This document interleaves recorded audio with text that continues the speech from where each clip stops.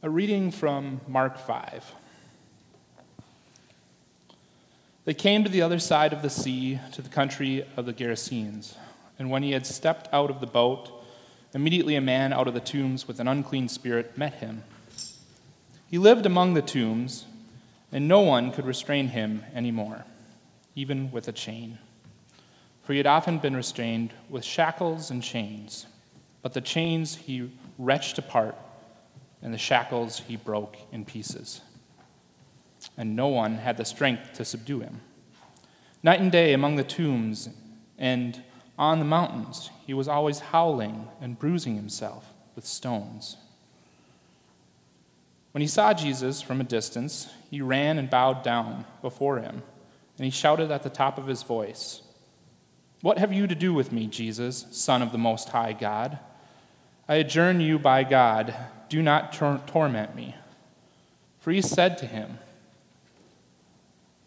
"Come out of the man, you unclean spirit." Then Jesus asked him, "What is your name?" He replied, "My name is Legion, for we are many."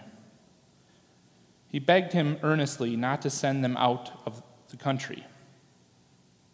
Now there on the hillside a great herd of swine was feeding, and the unclean spirits begged him, "Send us into the swine, let us enter them." So he gave them permission, and the unclean spirits came out and entered the swine, and the herd numbered about 2,000, rushed down the steep bank into the sea, and were drowned in the sea.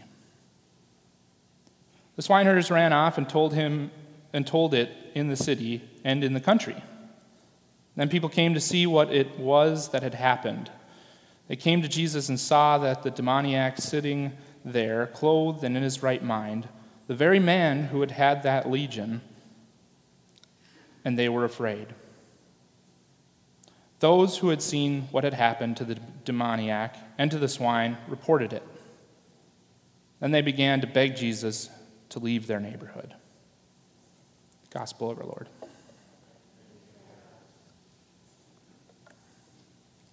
God's peace and love to you all. Just over a decade ago, I had the wonderful opportunity to work at a summer camp up in the north woods of Minnesota. I took a leap of faith and applied to work at this place, not knowing anyone and not having been there since I was a child. Still, it turned out to be one of the best decisions of my life. It became a place where I met some of my closest friends. It became a place that gave me direction on what did I want to do with my life. I continue to strongly encourage any students that ever want to work at a camp to do so. I'm looking at you, Tony. It's just a wonderful growth experience. After a summer of life-changing work and a school year back at college, I was understandably excited to return to camp in the second year. I was excited for everything to be the same. Friends would be returning that summer, and with them, a sense of what we had lost when we had split up the year prior. Except, when I got there, I quickly realized that things had changed. First, there had been a fire the previous year that had made its way through camp. A small one, but that had prompted some much-needed fire mitigation efforts, which involved taking down quite a few beloved trees. Second, there was a new director to the camp, a new director that had identified areas in the programming that needed to change for the good of everyone at camp. I remember many of us struggling with this, adding to my confusion about just what I had returned to in my second summer. I thought I had a very good grasp of what the year would be, having lived it the previous summer and loving it. I wanted it to be the same. The same trees that we ran around, the same cabins that we slept in, the same lake that we swam in, and the same programs we ran the year before. But this place felt very different. It was not at all what I was expecting. Things had changed, and it was a struggle. There is so much packed into this little story in Mark we hear today. It's truly remarkable. A story of healing and sickness, wholeness, separation, fear and courage, Jesus calming center throughout it all, and a community that desperately needs his gospel and demanding he leaves. Here is this tension in Scripture that Pastor Joel was talking about a few weeks ago. It's not unlike the tension I'm feeling in my life right now when I talk with my family and friends about returning to normalcy after this pandemic.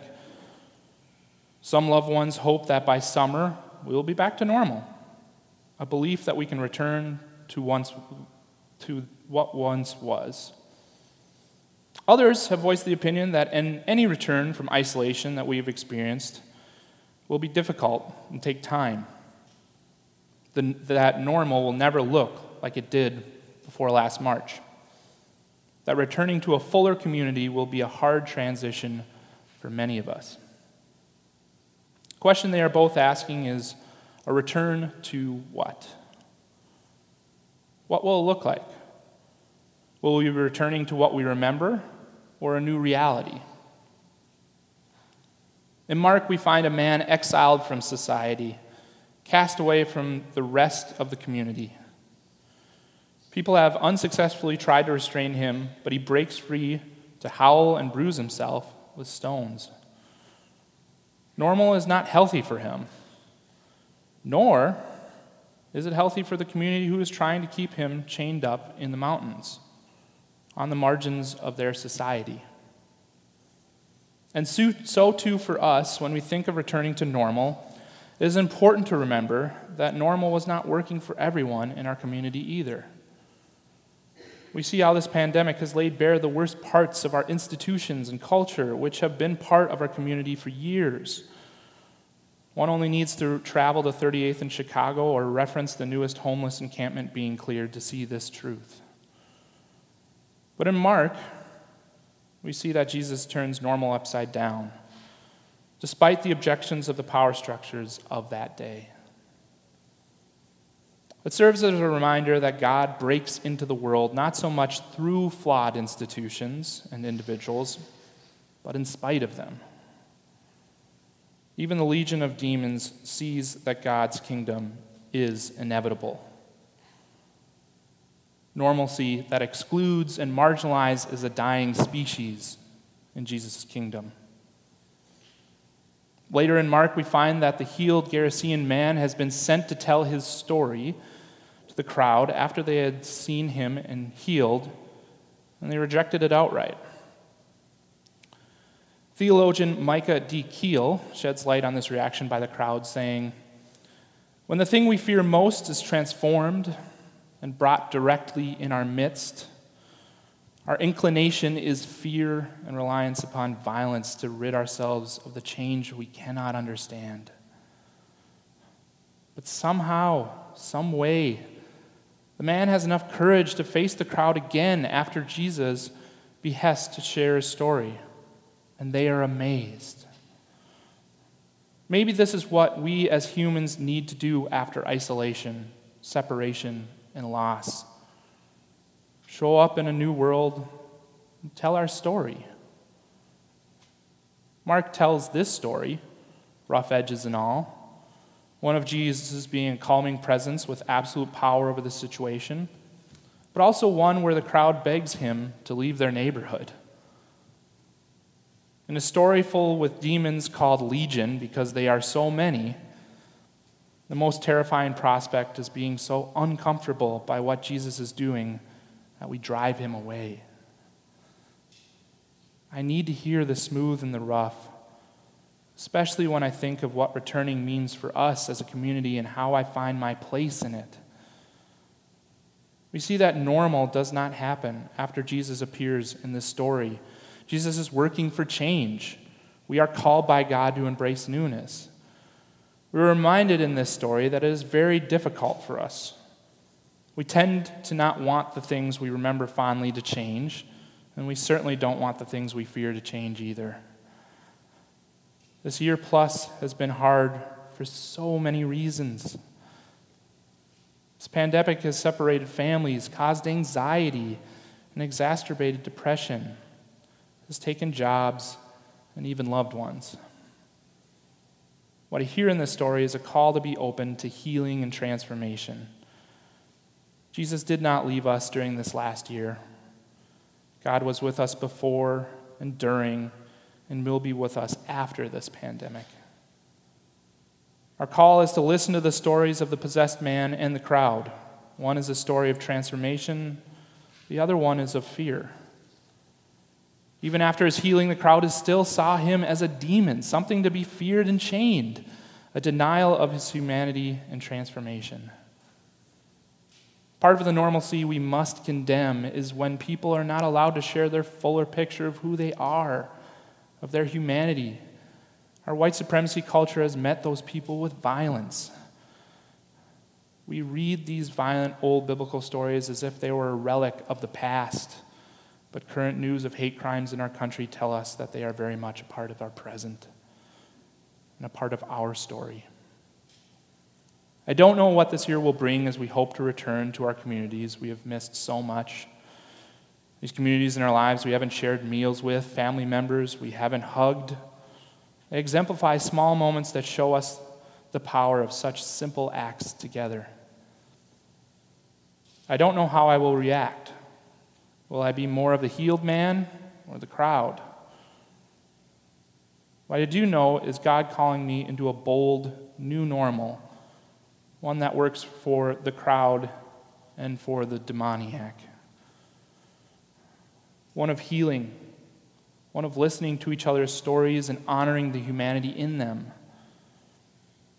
One where we do send Jesus away, one where we don't send Jesus away because the message we hear is too radical. Healing is radical. Seeing each other in fuller light is radical. Acknowledging what we have lost, but continuing on in courage is radical, especially when we desperately want to hold on to the past that should not be again. Came back to that second summer wanting what I had the year before. It was a place of deep love for me. I struggled with the loss of that normalcy as changes happened. It wasn't until I listened to the others' experiences and hopes and dreams for a better community that I could let go of the normal I loved so much. Changes made that place a better community for both us and the children we welcomed in every week. And I'm deeply grateful for that. We may feel as if we have been sent into the mountains for a year to be alone. And now we're seeing from a distance a promise of return. A return to what? We do not know. This gospel tells a story of a crowd so outraged by Jesus that they drive him away.